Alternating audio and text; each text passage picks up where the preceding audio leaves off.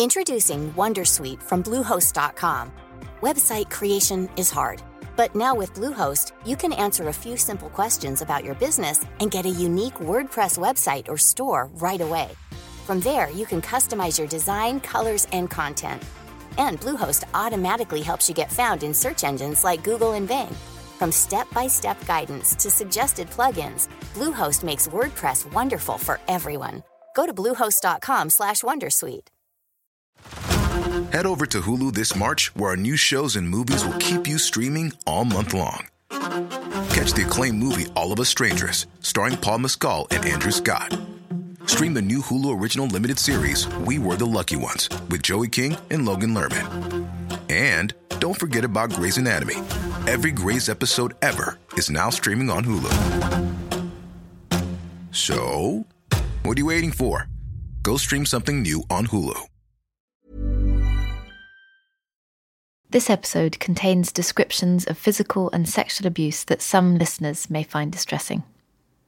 I'm Basha Cummings, and you're listening to the Slow Newscast. This week, a story that we've fought in the courts for over a year to be able to tell you. I'm handing over to journalist Louise Tickle.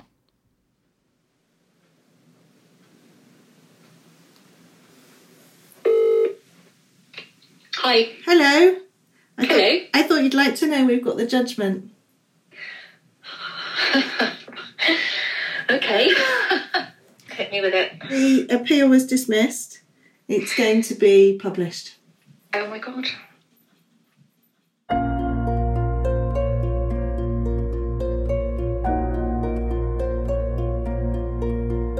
Until recently, everything I'm about to tell you was a secret.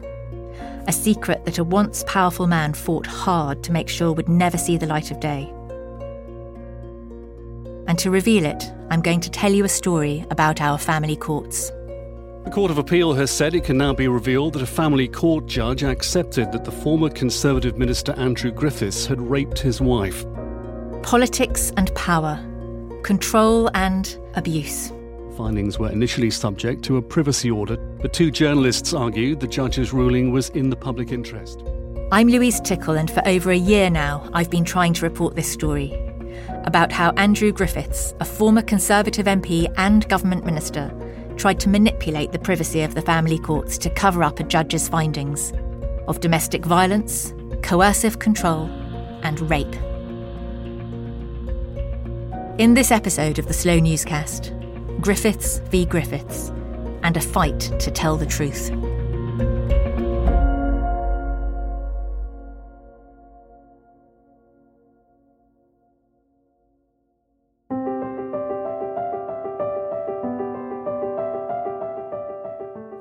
My name is Andrew Griffiths, and in 2010 I was elected as your Member of Parliament for Burton and Uttoxeter.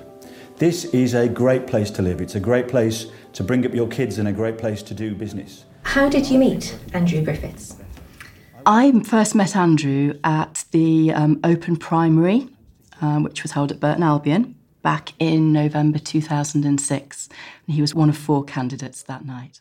This is Kate Griffiths. She's the current Conservative MP for Burton and Uttoxeter. She was 36 when she met Andrew Griffiths. He was a politician who was going places. Back then, he was Chief of Staff to Theresa May, way back before she became Prime Minister, and he was vying to be Burton's Conservative Member of Parliament. I was working for a company based over in Derby, an electronics company, and I was their logistics manager. And I'd been a member of the local Conservative Association for many, many years, since I was a teenager. What did you think of him? I think everybody in the room was impressed. He came over very well, very personable, very likeable, and so much so that he won it on the first ballot. She was so impressed, she joined his campaign team. And 18 months after that first meeting, he finally persuaded her to go out for a drink. We had a lovely evening. He was great, he was funny, he was a charmer. And I just thought he was an all-round good guy. He was the perfect boyfriend. He was very attentive. We went on lots of lovely dates, meals out, and everything seemed completely normal. It sounds really nice. It was.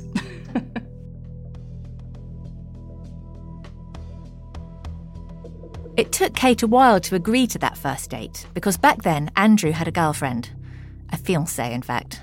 But he convinced Kate that while, yes, he was still living with this woman, they were in fact living separate lives. And he was so convincing with this that after a period of quite some time, I thought that this must be true.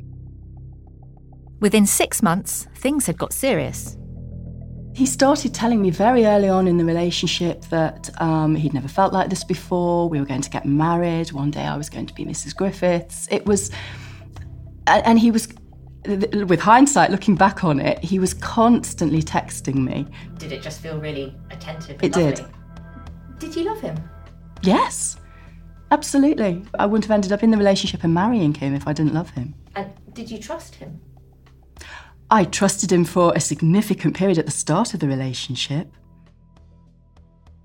Professionally, things were going well for Andrew Griffiths. In May 2010, he became an MP, winning the Burton seat for the Conservatives. It was amazing. It was a fantastic victory. The seat had been held by Labour for some years then, and it was just a really, a massive celebration that night, and we were very much together. Everyone knew we were together. 3 years later, the couple were married at the church attached to the Houses of Parliament, St Mary's, Undercroft. The pictures of your wedding do look absolutely beautiful. It was beautiful. The wedding itself was beautiful. But even then, even though I loved him, I do actually remember, even on my wedding day, thinking, am I doing the right thing? But I put that down to wedding nerves, because so many people say the same thing, don't they? On their wedding day, they have nerves, they wonder if it's right. Andrew's political star was rising. He seemed focused on women's rights and equality.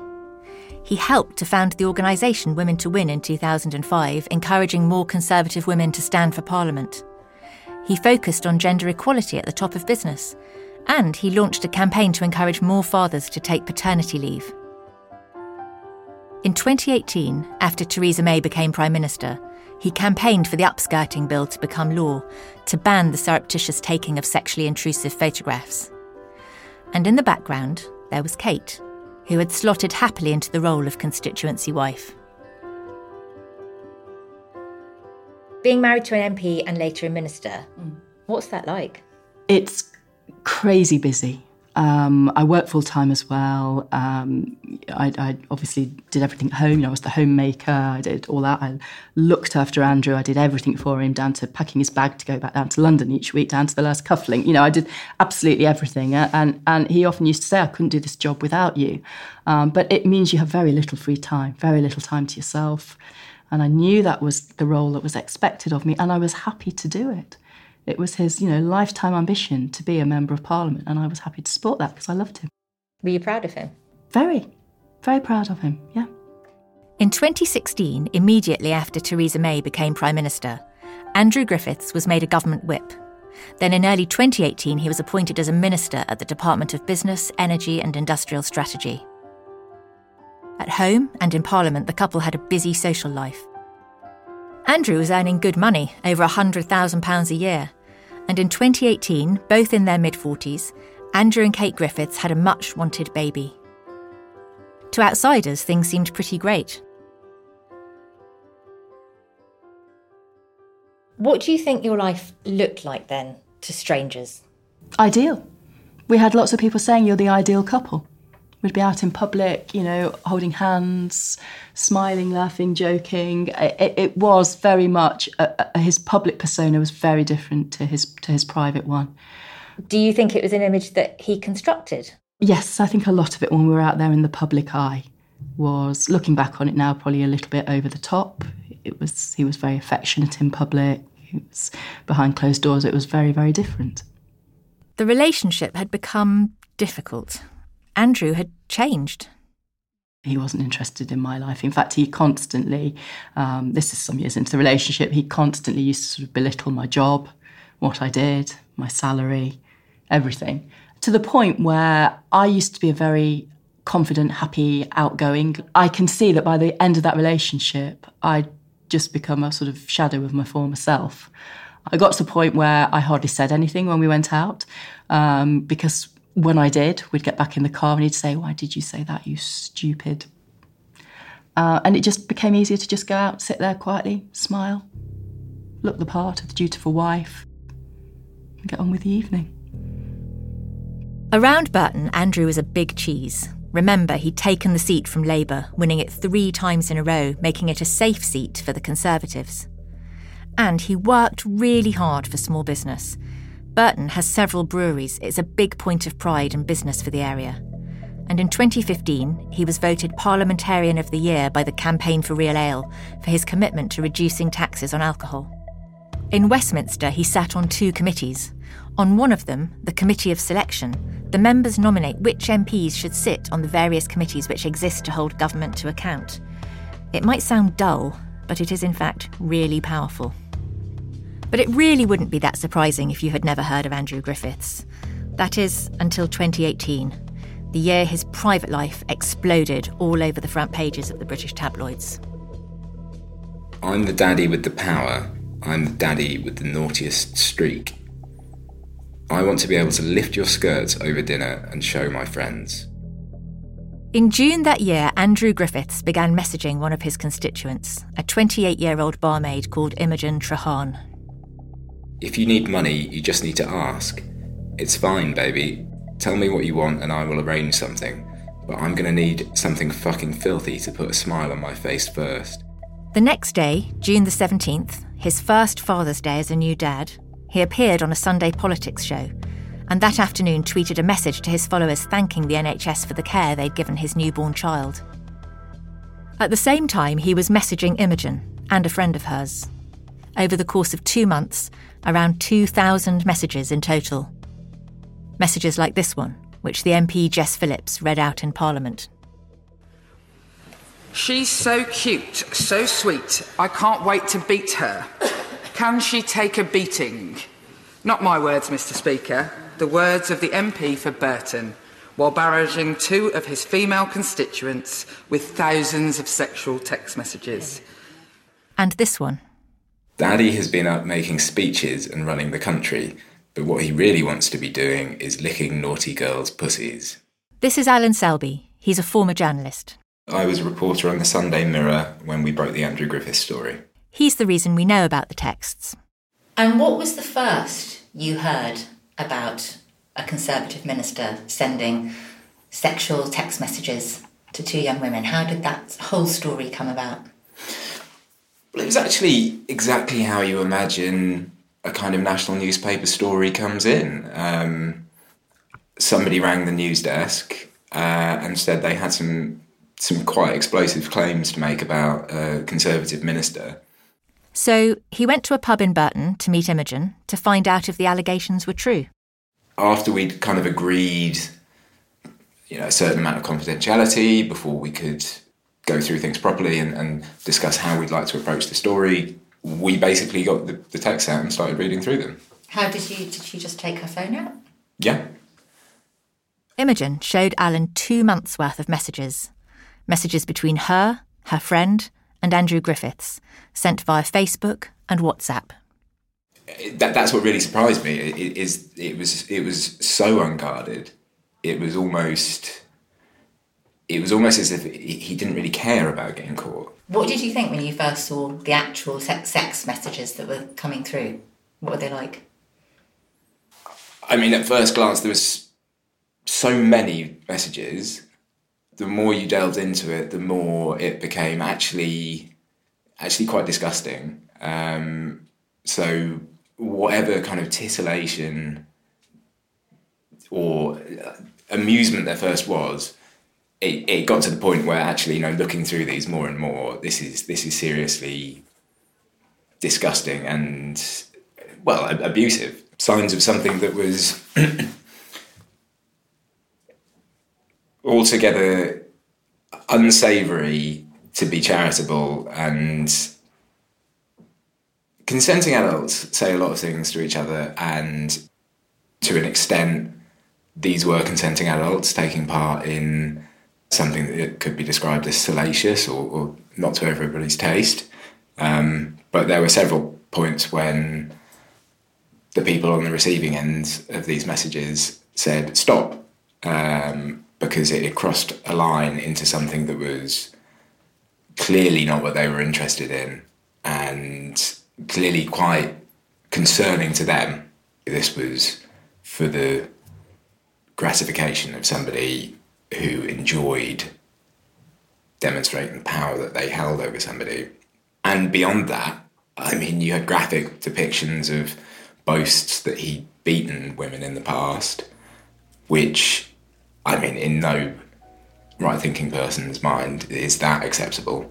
And he just kept sending those messages. He did. I mean, he'd apologise. You could see that he'd realise maybe that he wasn't going to be getting more of what he wanted, and would kind of calm down for a bit. But I don't think it was anything. I don't think it was inspired by anything other than a kind of transactional desire to keep getting what he wanted.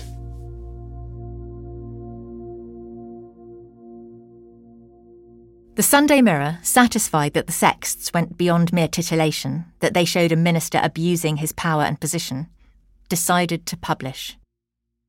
And on Saturday the 14th of July 2018, a few hours before Alan's article went live, Andrew Griffiths resigned his ministerial post.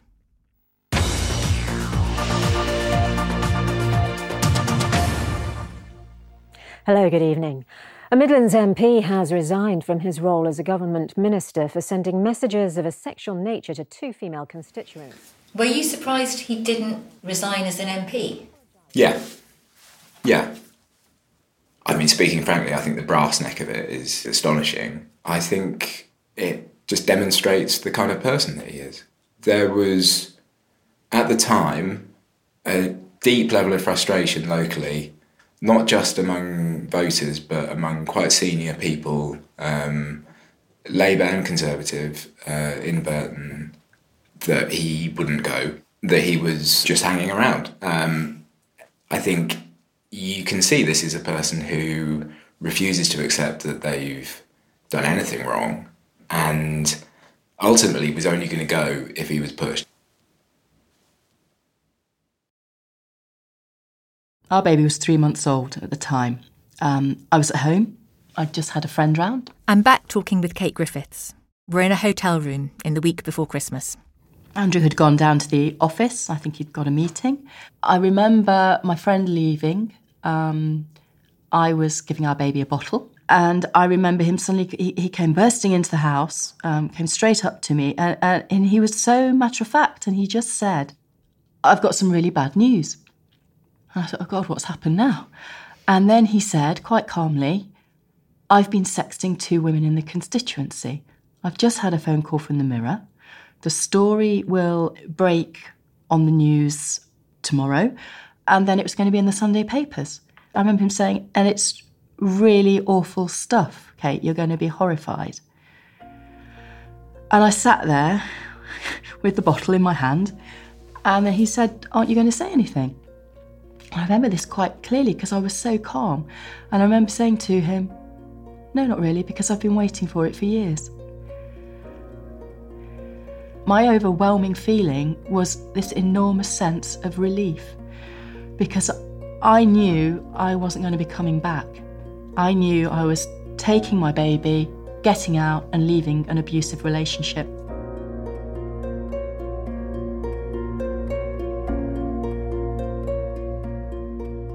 When the news broke, East Staffordshire Conservative Association stood by their MP. Soon, though, he was back in the news again when The Guardian published bullying allegations from 3 people who had worked closely with Andrew.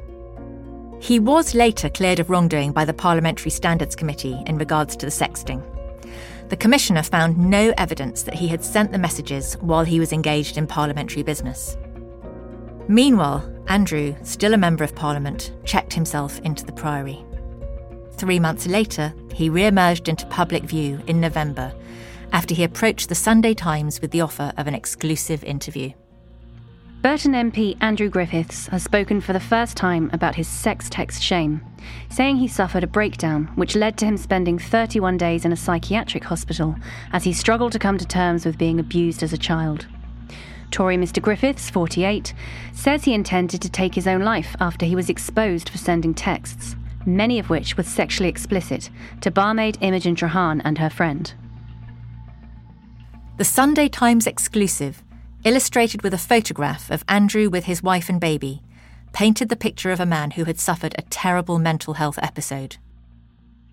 He claimed the behaviour was completely out of character. He now recognised he told the Sunday Times journalist that he had terribly wronged his family, the young women he sexted, and his party. He told the journalist that he was determined to fight for his political career and was working on his marriage. When in reality, I'd left him before that story even broke on the news. After the Sunday Times published, the Conservative Party dropped its investigation into his conduct, citing concerns for his mental health. And all this while, behind the scenes, he was sending me threatening messages almost daily, saying how I'd got to be seen to be standing by him, believing what he was saying about his mental health in order for him to save his job. What kind of things did they say? That if I didn't support him, I would be homeless, I'd have no money, it would be the end of me, I wouldn't be able to support my child, but that I would lose everything. There was a question for the party. Could he stay working as an MP? On the 11th of November 2019, 18 months after the scandal, the local party association voted on whether he could be their Conservative candidate at the next general election. Members were split right down the middle, 117 in favour, 117 against. So he joined Renew Church in Uttoxeter, and he got a large number of the congregation there to become members of the local association. And I think it was their votes on the night that made it a draw. It was a level draw on the night. Has he always been a believer? Not when I was with him. So when did the notion come about that you might stand? So I'd actually been thinking about it in discussions with people for a few months at that point. And I thought, you only actually in life regret those opportunities you don't take. And so I thought, yes, I can do this. I know I can do a good job, work hard, do this job, and give my child a good life. So Kate put her name in the hat. Andrew stepped aside, and Kate Griffiths was selected as the candidate for Burton. This is her giving an interview to the BBC in November 2019. Honestly think I'm a candidate with integrity, resilience, a total commitment to the area that I live in. I love this place, it's my home, it's my family's home. And I thought that Burton and Uttoxeter deserved better representation, more honest, someone with integrity. That's why I put myself forward. And she won. Publicly, their fortunes had switched. Kate was now the MP for Burton. Andrew faded into the background. It was a scandal that had upended his public life and his private one, where a very secret battle began. In the early months of their separation, Kate and Andrew Griffiths had come to an informal arrangement for him to see their child. He was spending time regularly with their baby, supervised by relatives, but that arrangement soon broke down. In June 2019, while Andrew Griffiths was still Burton's MP, Kate found out that he had applied to the family court over access. All I knew was that I'd got to fight to protect my child.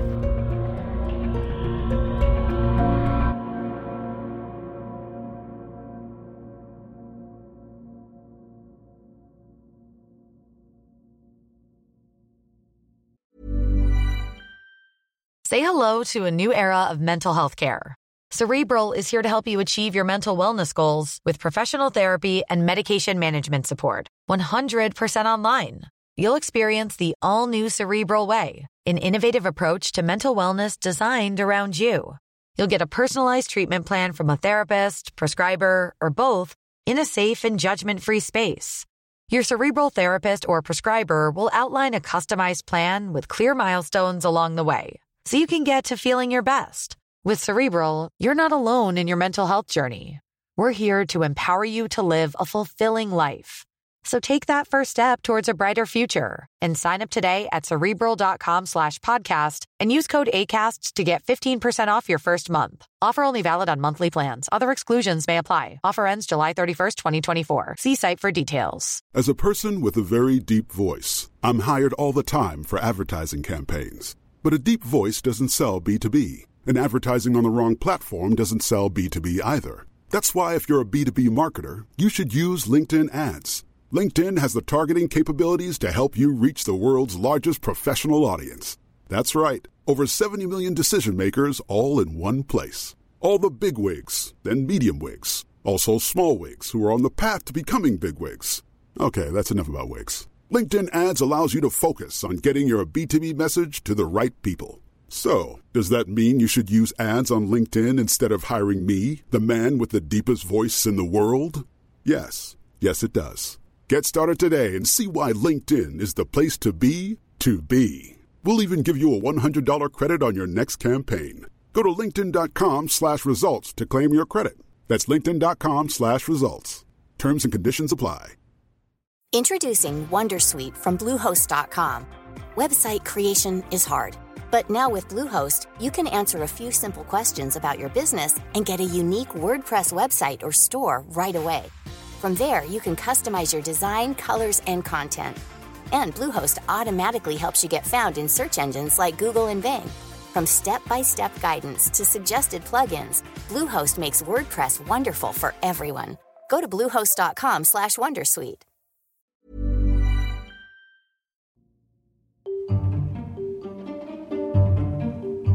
It's the 19th of January, 2021.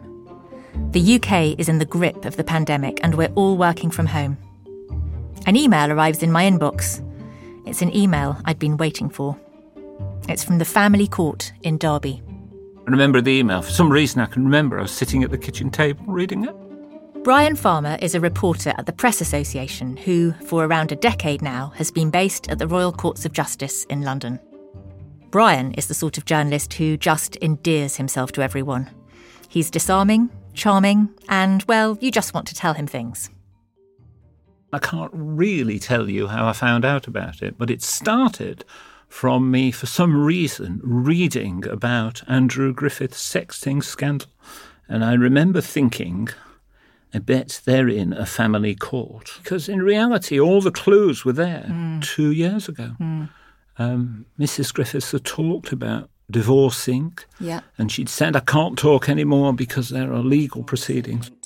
I'm going through a divorce. The divorce is almost finalised now, and obviously for that reason I'm not able to go into details about it. And she'd stood for MP on a domestic abuse platform, hadn't she? I mean, really, journalists covering it then should have immediately twigged that they're in a family court. Yeah. If you've sat in enough family courts, you know that separated couples are likely to end up there because they're battling over a child, either fighting to protect them from a parent they believe is a danger, or fighting to gain access to their child. Andrew Griffiths had been exposed in a sexting scandal. Following that, several allegations of bullying had emerged. And so it felt likely to us that there might be other revelations to emerge in a family court. But family courts hear cases in private. The details of what goes on in front of the judge can't be reported, nor can a journalist say who is involved. If you do, it's a contempt of court. And that law exists rightly to protect children and their right to a private life. These are not, after all, criminal courts. They're civil ones. But given that this case involved an MP and a former MP, two people who have or have had power over all our lives, we thought there might be something there. So Brian and I asked the judge if she would release the judgment to us, two journalists, in confidence. And eventually, the judge said yes. And that's how I came to be sitting in my study on a cold January day in the middle of lockdown, reading the findings in Griffiths v. Griffiths. I remember it was like a falling off my chair moment, thinking I'm not sure I've ever found anything quite as... What shocked you about it? Because you've been to loads of family court cases. What shocked you about this one? Well, the fact that you've got someone who's a government minister who's been found to have raped someone. I mean, On the balance of probabilities. Well, on the balance of probabilities too, but and I'm not saying he was convicted of rape, but he's been found to have committed rape. I mean, you know, domestic rape is such a big issue. Written such a lot about domestic rape in a family court setting. But also, you know, the abuse of women is such a big issue. The findings in the judgment were astonishing. But there's an important thing to understand about the family courts. A criminal conviction for rape means a jury has decided they are sure, beyond reasonable doubt, that it's happened. The civil standard of proof, which many of our courts, including family courts, use, is different. To prove an allegation, you have to convince a judge that something is more likely than not to have happened. And this is the test Her Honour Judge Williscroft applied to make her findings. I accept that Kate Griffiths proved in her oral evidence to me that he did rape her, when sexual intercourse took place when he had already penetrated her when she was asleep. This isn't doing a second job or using his office to run a business. This is, you know, monumentally serious behaviour. She describes crying as this happened and his never apologising or recognising what he had done. Sometimes, she said, she would grit her teeth and let him get on with it. On others, he would stop. Indeed, on occasion, he would be cross and kick her out of bed. She was, I find, humiliated by this. The fact that it was starting when she was asleep, it just seemed to be so. And carrying on after she woke up, after she was crying. The judgment was a remarkable, disturbing document. It detailed how this politician had been abusing, threatening and frightening his wife for almost the entirety of their relationship. He was controlling. I was concerned about an occasion they were both to attend, a concert. Andrew Griffiths took the keys off his wife, knew she was crying and upset and did not want to go and did not return them until after the event. He didn't like what I was wearing. My skirt wasn't short enough, and he started getting quite angry about it. He reduced me to tears. And I remember him taking my phone off me, snatching my car keys off me, holding them high up. He was taller than me. I said, please go without me, I don't want to come now. And he bundled me out of the door, pushed me outside and said, you're coming with me. He assaulted her after the Smallwood Manor ball. He threw food and a tray at her. He accepts, then, he has been abusive to her verbally and hurt her when drunk. We had a really lovely evening, lovely meal, dancing. And at the end of the evening, we had a drink in the bar. He was at the bar ordering some drinks. I remember a lady was also at the bar, and I remember him leaning across and saying something. I couldn't hear what it was. I was too far away. She got her drinks, came over to me and said, how can you bear to be with that man? And I sat there in shock and I thought, what on earth has he said? He came over, I asked him, he wouldn't answer. So I said, well, I'm going to bed, Andrew. And I'd been in the room about 10 minutes and he came flying in and he flew at me and pinned me against the wall by my throat and told me never to question him again in public, not to embarrass him like that. And I was genuinely scared. I've never experienced anything like that in my life before. And then the next morning, he acted as if it hadn't happened and he blamed it on drink. She alleged in an argument he knelt on her on the sofa and put his hands on her throat, trying to strangle her. Was he putting pressure on your throat? Yes. The assaults continued while she was pregnant. He described an occasion just before the child's birth when he denied pushing his wife, saying she was goading and provoking him, and he put his hands on her in complete frustration. My finding is he pushed her and she fell onto the bed. And I remember saying to him, go on, hit me whilst I'm pregnant then. And that stopped him. And this was just a week before I gave birth.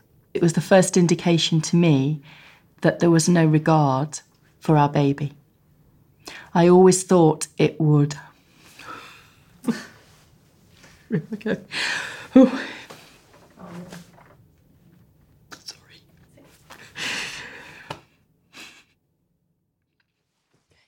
There was sexual coercion. She told the court he would be persistent and pestering, told her, I always get what I want, and put pressure on her to agree to this at the start. She stated he had trained her in what he wanted. After a few months, he started wanting to do things that I wasn't particularly comfortable with, but he was very persistent, to the point of just completely wearing you down.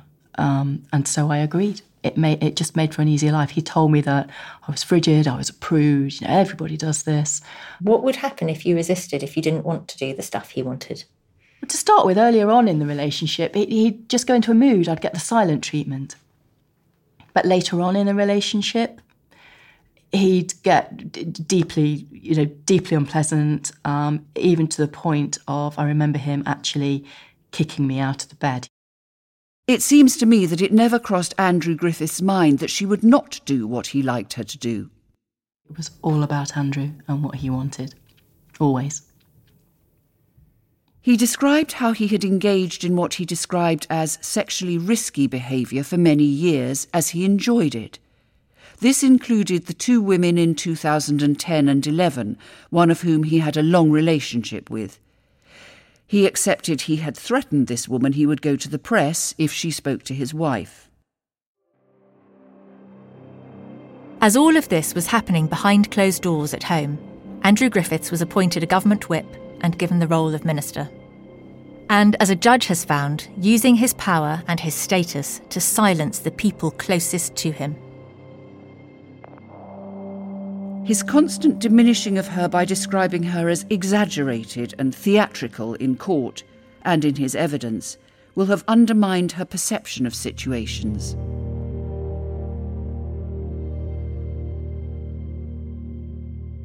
I remember saying to him, I'm going to go to the police. And he said to me, nobody's going to believe you, Kate. I'm the Member of Parliament. I'm the blue-eyed boy. Everyone thinks I'm fabulous. I have a good relationship with businesses, police. Nobody will believe you. And then I remember him quite clearly saying to me, and anyway, you'd be nothing without me. That sort of stops you. And I thought, why would they believe me? Out there in public, he's doing because he was a good MP, he worked hard. He's right, they won't believe me. And where does that leave you? Trapped in a relationship, and that sounds crazy. And I must admit, I'm one of these people that, before I ever got into this relationship, I would read stuff in the papers about women who'd been in this sort of situation, and I would always think, why didn't you leave? But when you're actually in the situation, it's very different. You're in love with this person, even though you've seen the really unpleasant side of them. And you always want to believe the excuse you're given and the promise that it won't happen again. And you don't want people out there to think that you've not got this perfect life. And that sounds really lonely. Yeah. I thought, it crossed my mind, I thought, should I tell my parents? And I thought, I can't tell my parents, I'll go to the police. He'll lose his job. So I never did.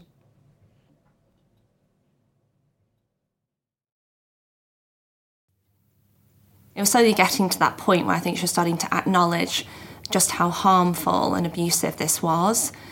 And so we had quite a frank conversation about that, and I know it was incredibly difficult for her. So I am Dr. Charlotte Proudman. I'm a barrister at Goldsmith Chambers, specialising in family law, in particular violence against women and girls. I do an awful lot of cases involving rape, domestic abuse and coercive and controlling behaviour, largely representing mothers. As the court case over access to their child progressed, Kate's solicitors began to understand the gravity of what she had experienced in her marriage. When they realised she was a victim of abuse, they brought in Charlotte Proudman to represent her, a barrister who unambiguously describes herself as a feminist, and who knows all too well that the kind of coercive and controlling abuse Kate suffered is very hard to prove in a court of law. And I think she felt quite embarrassed about speaking about these things, not only with me, but the idea of then having to speak to the court. And I remember talking through the stuff that we've discussed in when I'd wake up and he'd started having sex with me, and I remember my barrister stopping me and saying, Kate, do you know what you've just described? And I remember saying, well, yes, but we were married. And she said, no, what you've just described is rape. And she said, the question is, do you want to pursue that? And that was a really big decision. But ultimately, I know it was the right one. And I said yes. She knew that she had to do everything she could to protect her child, and the only way she could do that was to speak openly and honestly about what had happened to her in the marriage, even if she knew it was going to be extremely difficult to prove these allegations. What I wanted to make sure, and I certainly hope for, was that the judge could see her not only in the powerful position that she's in now as a Member of Parliament, but remembering the position that she was in at the time when she was abused, which was a very different position. Economically, she was very vulnerable in a much lesser paid job, very much financially reliant and controlled by him. And she was experiencing an enormous amount of abuse, which made her obviously feel very vulnerable. So in many respects, I think some of the best evidence that I see being given by clients is when they're reliving the trauma, watching the cross-examination of her or of any woman in that position. And it's the usual tropes that are played out in all cases of she's lying, she's inconsistent here, she's making it up, she's exaggerating, she was asking for it, oh, she's as bad as him. As the case went to court, over a 4-day fact-finding hearing in November 2020, Kate took the stand. You had to be cross-examined on those allegations. Yeah. What was that like? It was awful. It was a day and a half in the witness box, and it was draining. And you have to talk about the most intimate things in a courtroom with people you don't know. I think there was only one instance where I actually cried in the courtroom. The rest of the time I managed to hold it together. But I did cry, and that's when I was talking about our wedding night and how rough he'd been with me. Many of the issues the court case dealt with are complicated and delicate. For example, the judge examined what it means to initiate sex with someone who is asleep. The judge said, "The difficulty of submission rather than consenting to sexual intercourse is a complex one. However, unconscious, the question of consent cannot arise.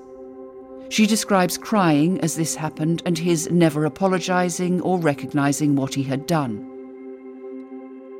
Sometimes I'd actually wake up and he would have just started having sex with me. I'd have been asleep. And sometimes I'd grit my teeth and just think, we're married. And other times I'd get upset. Sometimes he'd just carry on. He'd tell me not to be so fucking pathetic. Other times, if I was lucky, he would stop. But those were the times when he lost his temper and would kick me. Actually kicking me out of the bed. He'd just keep on kicking and kicking and kicking until I rolled out of the bed. And I'd just go and lock myself in the bathroom again, and I'd just be in bits. She was, I find, humiliated by this. From the outside, it looked as if the Griffiths were happy, successful. But that's exactly why it's important that we, the public, hear about a case like Griffiths v. Griffiths, because abuse can and does happen to anyone. It seemed to me this must send out a message to so many women. You come across so many cases in family courts where women are the subject of domestic abuse and rape, but they're often poor, working class, young women who have no status and probably think no one is on their side. They're often immigrants who don't speak English as a first language and they think they're on their own. But here, you've got people who are the very opposite of that. They've got all the support and all the help and all the education, and yet still it can happen. You know, the fact that it can happen to Kate Griffith, it must do an awful lot of good for women across the world to think there's nothing to be ashamed of here. Family court judges are often criticised for the way they treat domestic abuse cases. Last year, a challenge in the Court of Appeal gave shocking examples of some judges' ignorance of what constitutes domestic abuse and even rape. Cases like one where a judge claimed that if a woman said no, but did not physically struggle and fight against the man forcing himself on her, she must be consenting to sex. But the way the judge in this case, Judge Williscroft, came to her conclusions was nuanced, methodical, and sophisticated. And I remember very clearly, I think it was on the first day, she said that she'd obviously been through all the statements, and she wasn't just going to be looking at those few incidents. She preferred to look at the much wider picture. Those were her exact words. When it came to coercive control and domestic abuse, she wanted to look at the wider picture. She triangulated the evidence. And it's difficult evaluating evidence of domestic abuse, especially coercive control. But there was some corroborating evidence, such as contemporaneous texts. There was evidence from Kate Griffiths' family and from 2 of her friends. And Judge Williscroft looked at all this, as well as admissions on some of the allegations from Andrew Griffiths himself, who frequently downplayed and tried to minimise his own behaviour. Andrew Griffiths was a lengthy responder to most questions, wanting to put an answer in context. It reflected a powerful person, comfortable in a challenging setting, which is relevant to consider the power imbalance in their relationship. This judge got it, that a powerful man was abusing his power and then attempting to control the narrative. In court, she watched him do it. It was very much, remember who I am. But remember, all of this was a secret. All of this was bound by the privacy of the family court. Everything you have heard so far, it was just Brian and I reading about it on our own. Andrew Griffiths could have run again for office and no one would have known anything about what had emerged in court. And so last January, Brian and I agreed to work together. We were going to launch a public interest argument to say, on this occasion, and given the people involved, this judgment should be published. And so we went to court. Twice. We argued that publishing would show victims of domestic abuse that the family justice system can protect them, that some judges do understand coercive and controlling behaviour. We argued that this man had held the highest elected office. The public interest in knowing who Andrew Griffiths really was, we said, was overwhelming. We argued that it would be an outrage if he could use the family court to keep the judgment secret and protect himself, effectively banning his wife from ever being able to say a judge had believed her. The great problem with covering family courts is working out what the case is about and which case to attend. The rules say that journalists can attend family courts, but all the cases are listed by numbers. So how do you know which case you want to attend? I mean, I would liken it to football matches being listed by the tax codes of their clubs. Over the years, Brian has developed a way of decoding this listing system. But even once we'd found the case and got hold of the judgment, we faced some really significant hurdles. It was obvious that when you look down the road, that we're not in a flat sprint here. You're going to identify a victim of sex abuse. The law says you can't identify a victim of sex abuse unless the victim agrees. So that's the first hurdle. We needed Kate Griffiths on board. A few weeks after Judge Williscroft's judgment came through, you found out that 2 journalists, so myself and Brian Farmer from PA Media, wanted to read the judgment.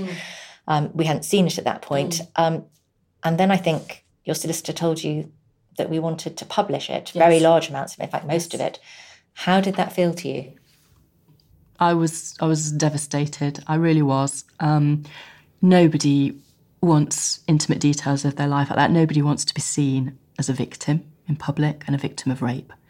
But then I read through your application and I realised what you wanted, that you were looking for transparency in the family courts and ultimately to lift that veil of secrecy so that people can see what's going on and hopefully bring change for others that are going through that process.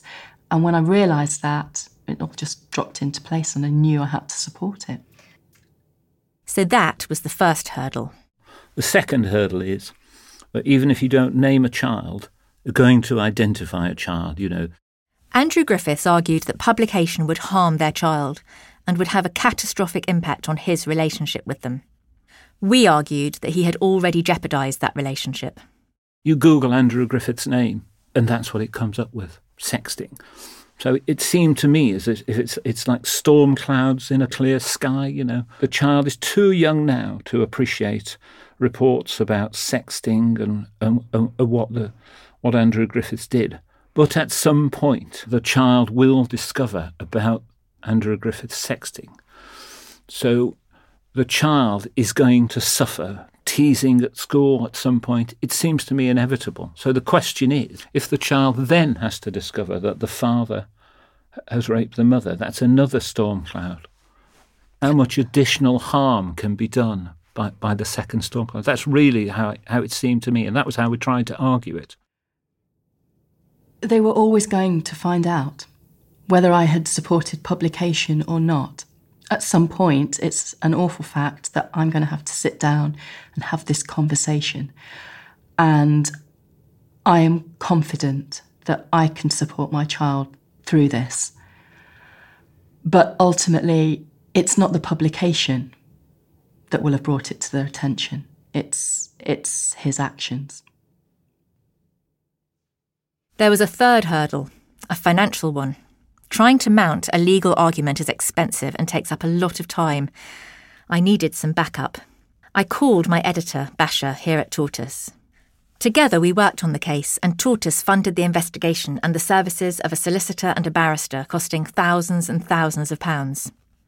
And in July 2021, we went to the Royal Courts of Justice to make our case. Our barrister made a compelling, legally detailed argument for why we should be allowed to report. And then Brian stood up and just made it all so simple. The public must, in principle, have a right to know that a man who was an MP and minister has been found by a British judge in a British courtroom to have raped someone.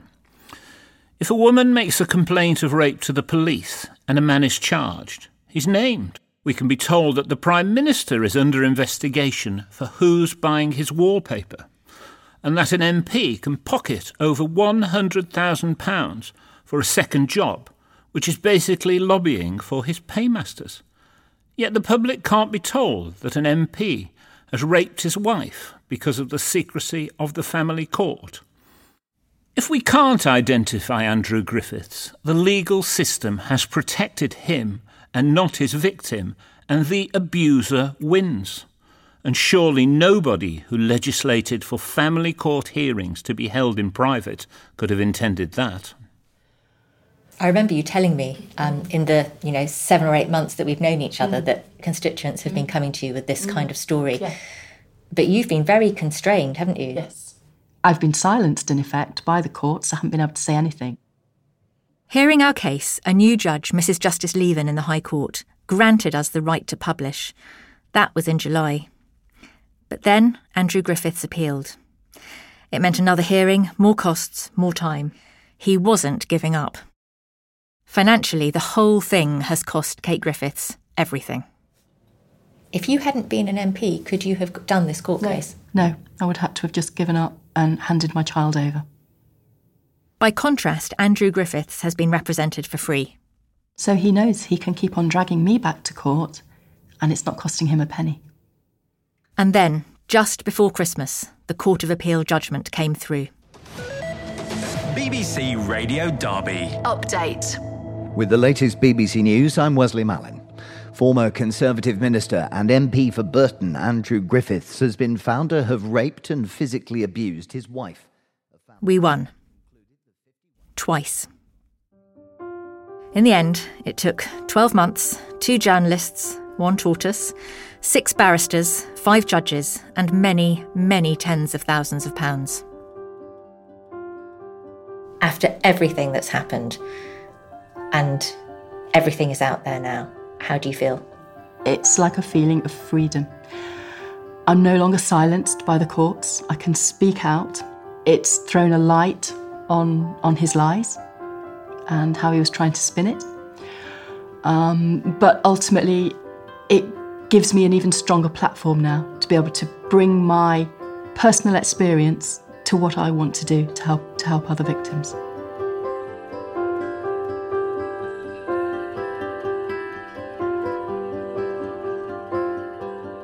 Having committed to her voters to campaign on behalf of domestic abuse victims, 4 days after we were allowed to publish her story, Kate Griffiths stood up in the House of Commons and asked this. Thank you, Mr. Speaker. Does my right honourable friend think it's right that victims of rape and domestic abuse should have to pay child contact costs to maintain their abuser's contact with their child? Minister. Well, by the way, I first of all add my comment to those of the Secretary of State in terms of the experience of my honourable friend. She has been incredibly courageous. You'd been ordered to pay 50% of the costs of making sure that contact with your provenly abusive ex-husband was safe for your child. Even in light of the serious findings made against him in the fact find, I was still being ordered to pay 50% of the costs and to still facilitate contact. It's not right. It's almost like, it feels like a continuation of the coercive control and the abuse. Should it have been this hard, taken this long and this much money for the truth to be told? It's interesting you say that. I know of 2 other cases. One case, a barrister was the victim. I know of another case where there are allegations against someone who's a part-time judge. But the difficulty is that these cases are listed by number in scores of courts where no one ever goes. You can't see the names.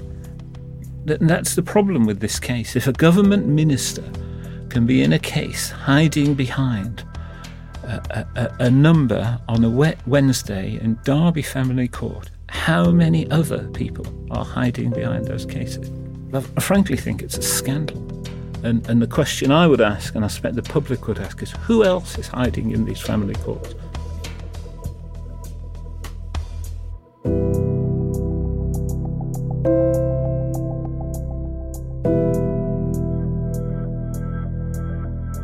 If it took so much for us to bring you this story, imagine what else might be buried in our family courts.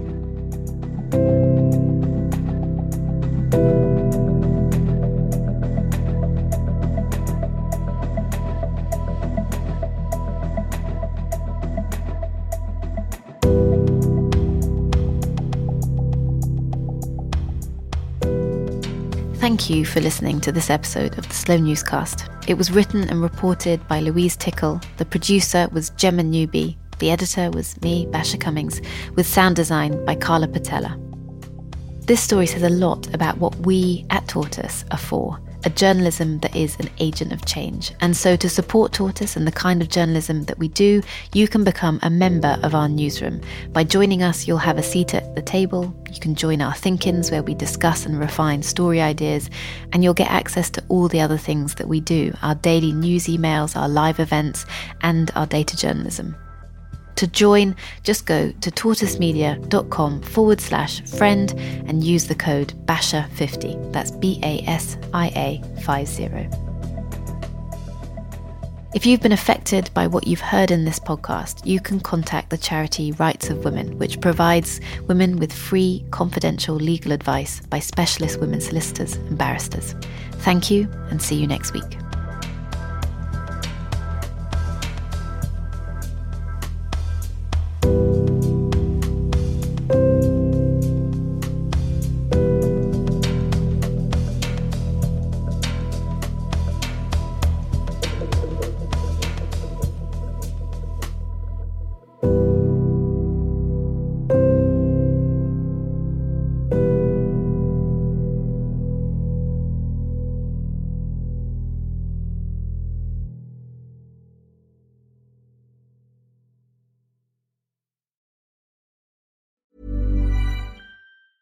Hello, I'm Giles Whittell, Tortoise's Deputy Editor.